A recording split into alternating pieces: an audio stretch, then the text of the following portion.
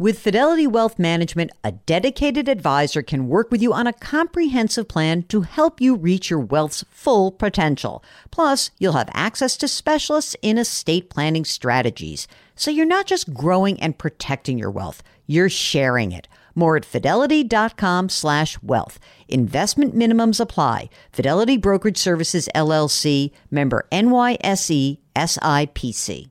And now, a word from our sponsors at Betterment. If you are listening to my show, you're looking for tips on how to work smarter, not harder. And let's be real, you're already working hard to earn your money, but how do you make sure that your money is working hard for you? Here's how. With a Betterment automated investment and savings app, your money will go to work. They've got technology that will provide you with advanced tools, and they're built to help maximize your returns, not to mention your time. They have expert-built portfolios of low-cost exchange-traded funds. You know I love those exchange-traded funds. There's automated investing technology, and as part of that, automated rebalancing. Many of you have been asking about rebalancing, and it sort of feels like a hard thing to do on your own. With Betterment, easy peasy. They do it for you. Visit Betterment.com to get started. Learn more about high-yield cash accounts at Betterment.com. Investing involves risk. Performance is not guaranteed. Cash reserve offered through Betterment LLC and Betterment Securities. Betterment is not a bank.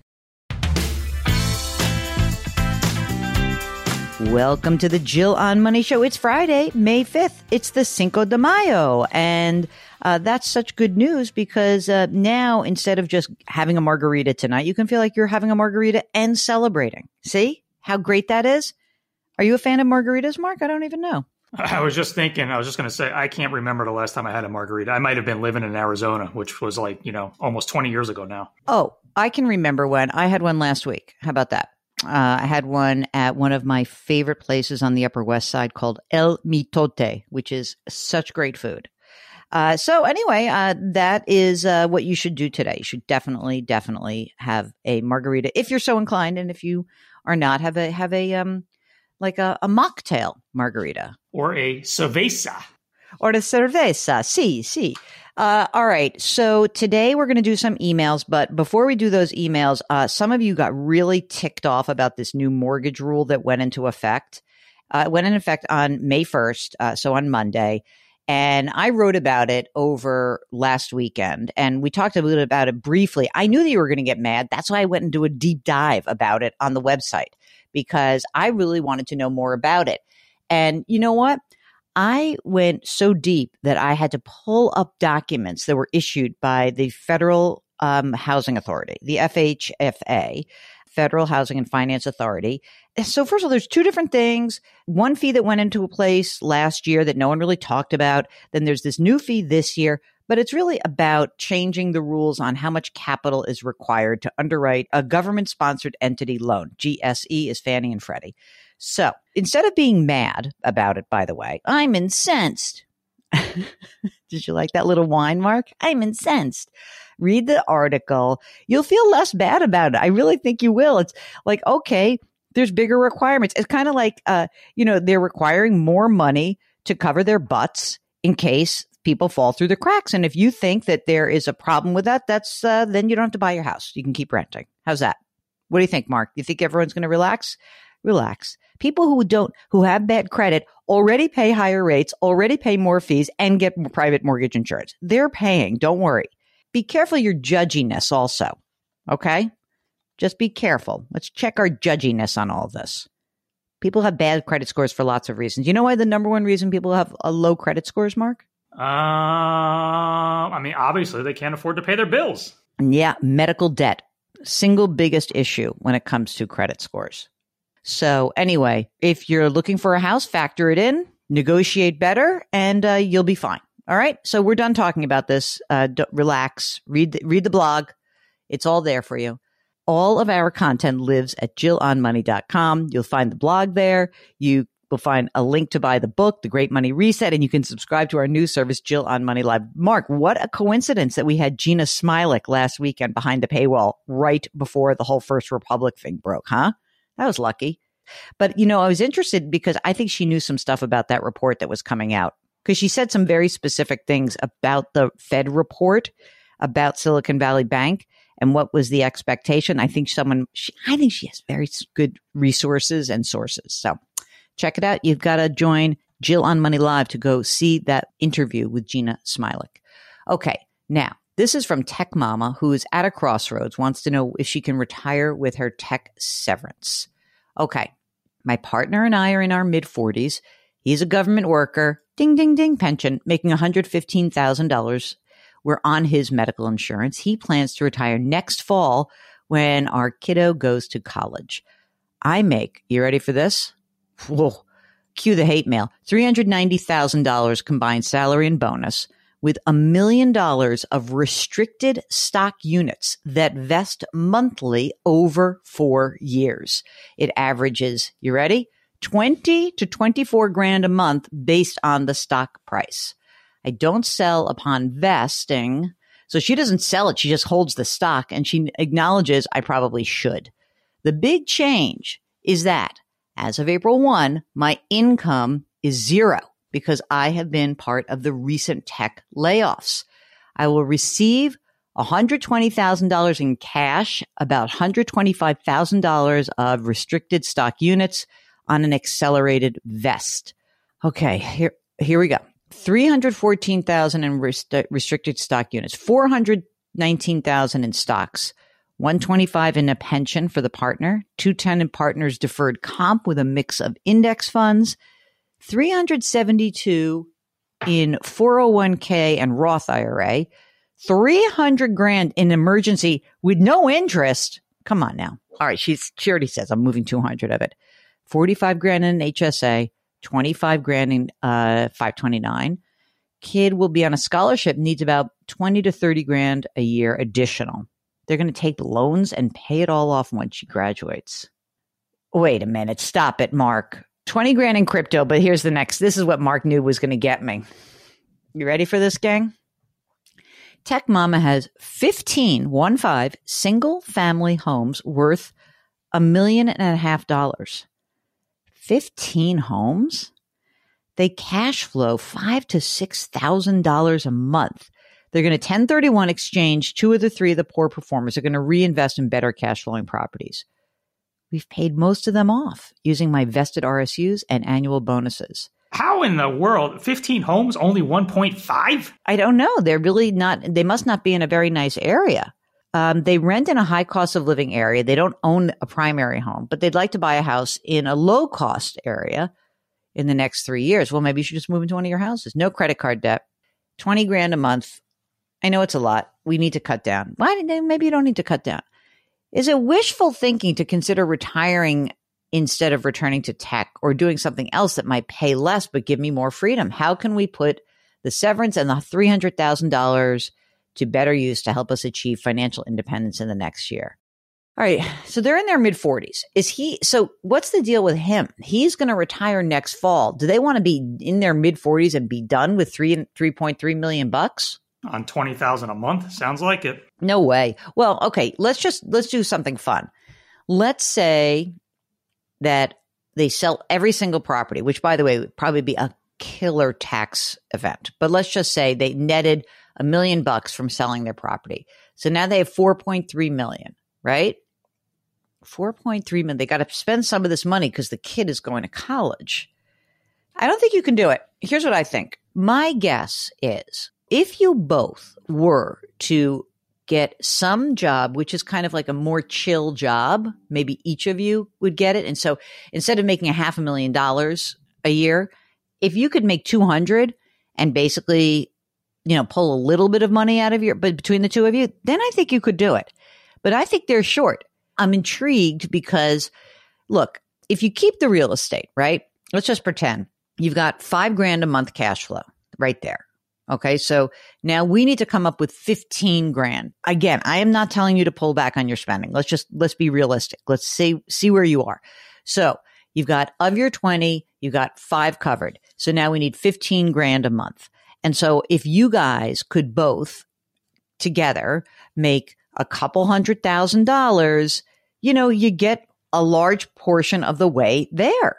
And I don't think that that's the worst thing in the world. If you both together, if you made half as much post-tax, you could support your 20 grand a month. And I would certainly do that at least until your kid's out of college. I really would. Then I think we have other decisions to make. And I'd be interested to know, like, are we really keeping this real estate for a long time? I don't know what's going to happen. But in the big picture, I think you have at least 5 years where you both have to work, but you only would have to make half as much as you're making now. The other piece of this, you have a lot of risk in here. You got all the money in the RSUs, which you're not selling, a bunch of money in your company stock. Like all this needs to be diversified. You should have a mix of index funds in all of your investments. If you want to keep your 200 in high yield savings account, that's fine. Get the other 100 to work. Maybe you just need 150, but you need a lot of money in cash because I don't know where you're going to get your job and what's going to happen. So, I mean, I think they're a little bit early to do this, Mark. Do you agree? Based on what we're reading, yes. And I'm also wondering, like, if he retires next year, do they keep health insurance or do they have to pay for it? I'm going to assume they keep it because she said federal government. I'm hoping. All right, this is Ryan. Hi, Jill and Mark. My wife and I both really enjoy listening to your daily podcast. Ryan's 52. His wife is 49. They've got a total annual household income of about $140,000. They save 15% into Roth 401ks. They've got a combined total of about $550,000 saved for retirement. That's great. Of the $550,000, $325,000 is in a traditional IRA. Should we convert the IRA to a Roth using funds from the Roth to pay the taxes, or should we leave everything as is? We do not have plans to start needing to use retirement funds for another 10 to 13 years. Let's call it 10 to 15. Mark, how do you feel about using money in the Roth to pay for the conversion? No. I was looking to see if he mentioned anything about a big pile of cash laying around. I think that's a no. And don't worry about it because what you should do is you're putting money into the Roths now, which is good. Don't worry about it. Just keep putting new money into the Roth. We'll deal with the old stuff when the time makes more sense for you. Carol says that she is 59 and a half. She's got a 401k worth around $530,000. No debt, no mortgage, and no savings other than that $530,000 in the 401k. She says, I want to retire at age 67. Okay, so she's 59 and a half, 67. That's our goal. Okay, gang? She's got $159,000 sitting in a stability account and the rest in stocks and some in bonds. That's weird, Mark. Is she talking about within the 401k? Yeah, I think she's probably using a stable fund within it. Stable value, maybe. Okay. Oh, financial advisor at the bank says invest $200,000 in a variable annuity. No. First of all, where does this guy think you're getting the $200,000 from? Where is that coming from? From the 401k? You're still working.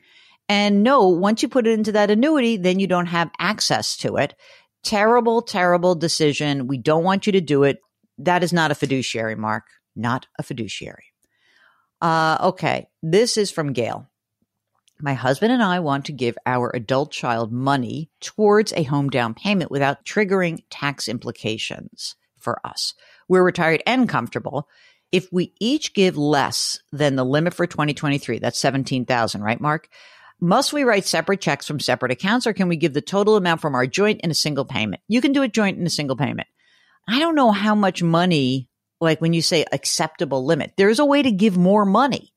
The way you give more money is that you would just file a gift tax return and you would say, hey, it sounds like maybe your only child, so it's perfectly reasonable to do it this way. You just say, hey, my gift tax allowance of 11 something million dollars. I don't even know what it is these days.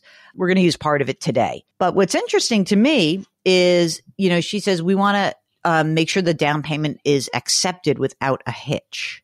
It's not like a hitch, but I think the money has to be showing in the kid's account, the mortgage applicant's account by a certain time. Ask someone about a gift tax return if you work with an accountant. All right, oh boy. I love this one. This is our last email today, and Mark left me with a doozy.